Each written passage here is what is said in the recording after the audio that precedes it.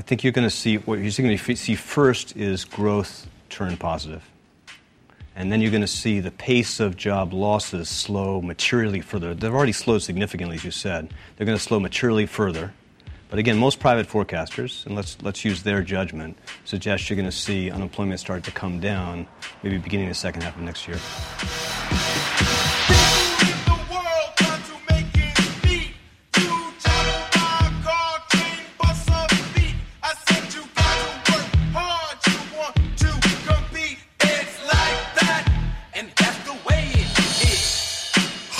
Hello and welcome to NPR's Planet Money. I'm David Kestenbaum in Washington, D.C. And I'm Alex Bloomberg in New York City. Today is Monday, August 3rd, and that was Treasury Secretary Timothy Geithner you heard at the top.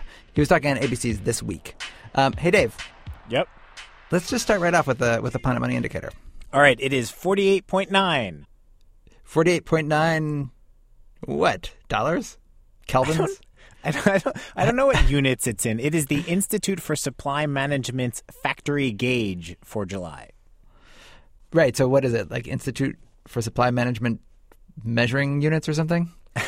I just looked it up. Apparently it's a percentage. I don't know what a percentage of, but it's basically a measure of how the manufacturing industry is doing. So here on the website, non-metallic mineral products, paper products, printing and related support activities, rubber products, wood products, tobacco products, all that stuff. Anyway, it is shrinking, but the headline is that it is shrinking at its slowest pace in 11 months. Yeah, anything under 50, any number under 50 means that it's shrinking. Any number over 50 means that it's expanding. But that 48.9, that is very close to 50, so that's considered progress. I feel like a lot of the indicators that we read are like that. So today we are going to try and go back to something very basic that's easier to interpret. And we haven't done it in quite some time. We're going to check in on the credit market. So how easy is it for companies? How easy is it for people to borrow money?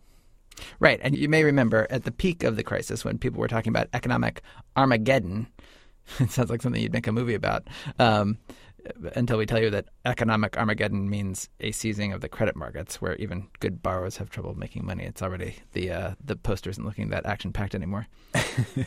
I mean, well, if you just think about it, it doesn't sound like a total disaster. Right, I know the dialogue. Sir, bond spreads have widened by hundreds of basis points. God help us all.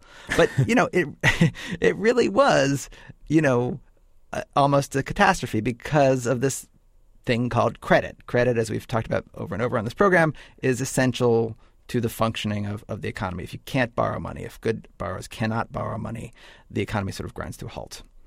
Right. So it was like there was an asteroid coming toward the Earth on a collision course, sort of. It was an action movie. Yeah, it was an action movie. And in the action movies, you check in with the astronomer or the physicist, and they're like, "Yes, we've done the calculations. It is heading right for us. We think." Right.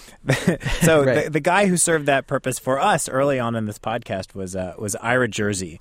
And he studies the credit markets, and he's one of those guys who works in a room filled with I imagine flat screen TVs and people running around screaming and shouting. You talked to him about a year ago, and he did confirm that yes, we were in the path of an asteroid. Yeah.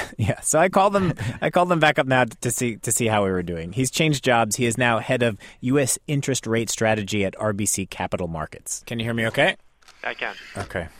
You and I talked, it was almost a year ago now. It was September. It was right at the peak of the crisis or the beginning of the crisis or something. And I was asking you about the credit markets, and you said it was like a fire hose that had been reduced to a trickle. Sounds like me. What's the flow like now? Well, companies that weren't able to borrow at all are now able to borrow, but their rates might be higher. So they might have to pay a higher interest rate now. Correct. So today they might have to pay a little bit higher than they would expect to, but at the same time they are able to get loans, and they are able to finance some debt. But that's really only for good quality issuers. A lot of lower quality issuers, so what we call high yield issuers, are still having a problem. But even in that market, there are select deals getting done.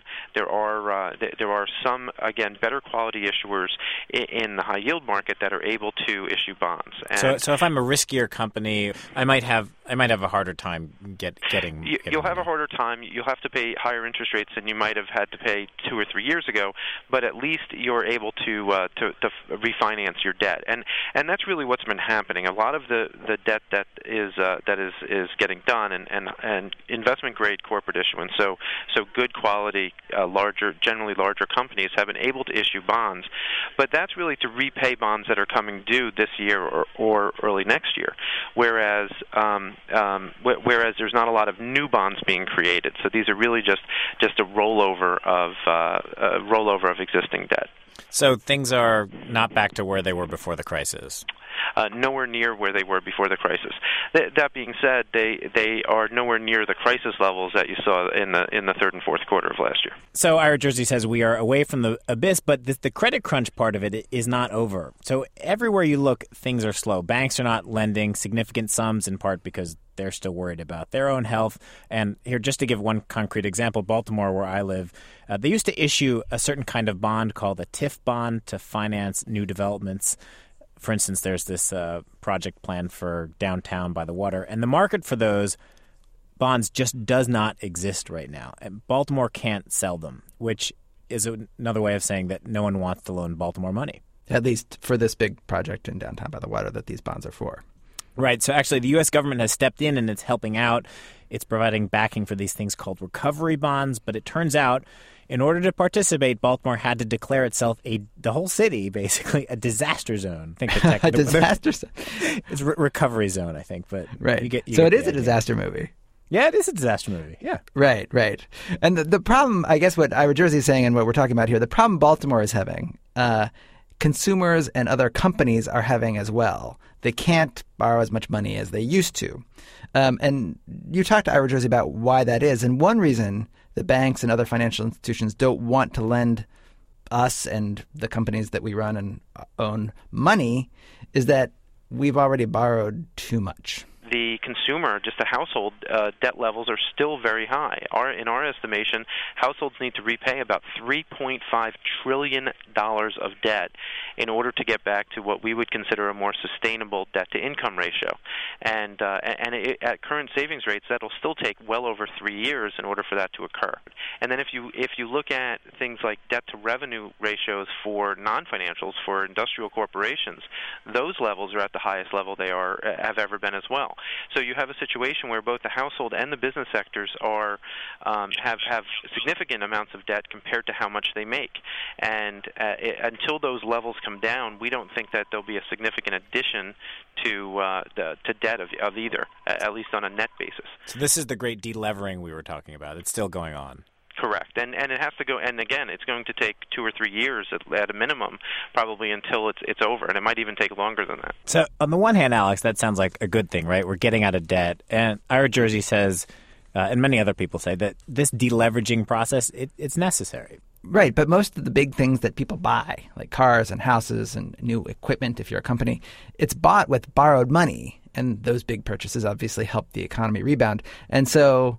It's sort of this weird bind. The longer it takes for us to dig ourselves out of debt, the slower the recovery will be. We suspect that the economy will come out of the recession actually in the near term. Our worry is that we will have very slow growth for a very long time. So as opposed to a normal quote unquote normal recession, so you look at the last 2 or 3 recessions that we've had in this country, and what you see is the year after a recession ends, you usually get pretty good growth. You get 3, 4, 5% real GDP growth. In this situation, we think it'll be much slower and will be slow for a long period of time.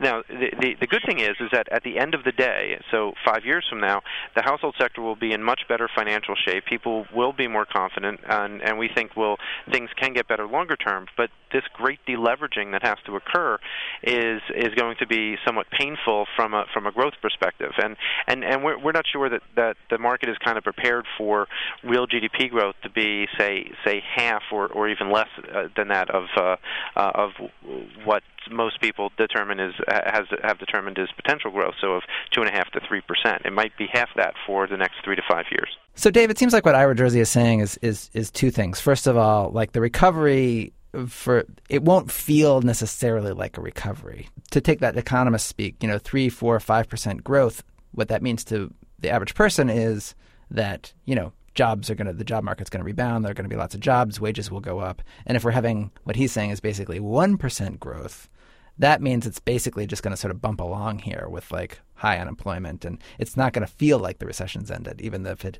technically has. Yeah, it's not like you have the flu and then you're better and back to work. It's like you have mono or something, Right, exactly. You were healthy, you went down, and you stayed down for a long time. You didn't bounce back. Yeah. Right. So one of the things, though, that people are also talking about with this new administration, especially and with the recession, the government is spending so much money.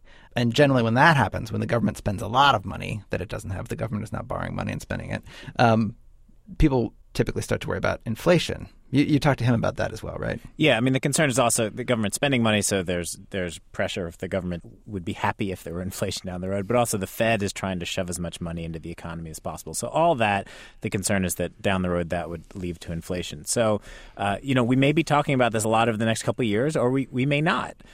It turns out that the bond market, which Ira Jersey studies, can tell you what the market thinks about inflation. And it's this sort of clever way. There are these bonds that you may have heard of called TIPS. They're Treasury Inflation Protected Securities. But basically, they're bonds that protect you from inflation. Because if inflation goes up, you get paid a little bit extra interest on them. So they pay, say, 2% plus whatever inflation turns out to be. Right. So you can get a sense for what the market thinks inflation will be by looking at what people are willing to pay for those bonds right now. And that boils down to something called the break-even inflation rate. So the break-even inflation rate is effectively your is in effect the market's expectation of what inflation will average over that period of time. So, for example, 10-year break-evens right now are at 1.88%. So what that's saying is that the market expects, on average, over the next 10 years, for inflation to be 1.88%, which historically speaking would be reasonably low. So what that's saying is that even though the government's doing all this unprecedented stimulus spending, even though the Federal Reserve is doing everything it can to shove money out into the economy, the market is still saying we think over the next 10 years we're not terribly worried about inflation. Correct. That is certainly what the market's telling you, and I think that the market is probably correct. Alex, so his argument is basically that under normal circumstances, all this extra money getting pushed into the economy, that could be a problem, but it's probably not going to be because the credit markets are still kind of broken. So even though we're putting all this money out into the economy, it's not having as big of an effect as it might have at another time. So he's saying basically it's not going to suck so much when all the money has to come back out again. Right. It's interesting. Again, our movie does not have a very dramatic ending, huh? No, I know. Exactly. How will the Fed accomplish its quantitative easing goals? Yeah, exactly. Asteroids are a little bit easier to comprehend. But not to stop all of you potential screenwriters out there who are working on a big script about Ben Bernanke and how he saved the world from financial Armageddon. I could see Brad Pitt in that role. Damn it, I said open the discount window. Open it! Anyway, I think that does it for us today. Send us your pictures, your thoughts, your comments to our blog, npr.org/money, or by email to planetmoney@npr.org. I'm Alex Bloomberg. And I'm David Kestenbaum. Thank you for listening. Money!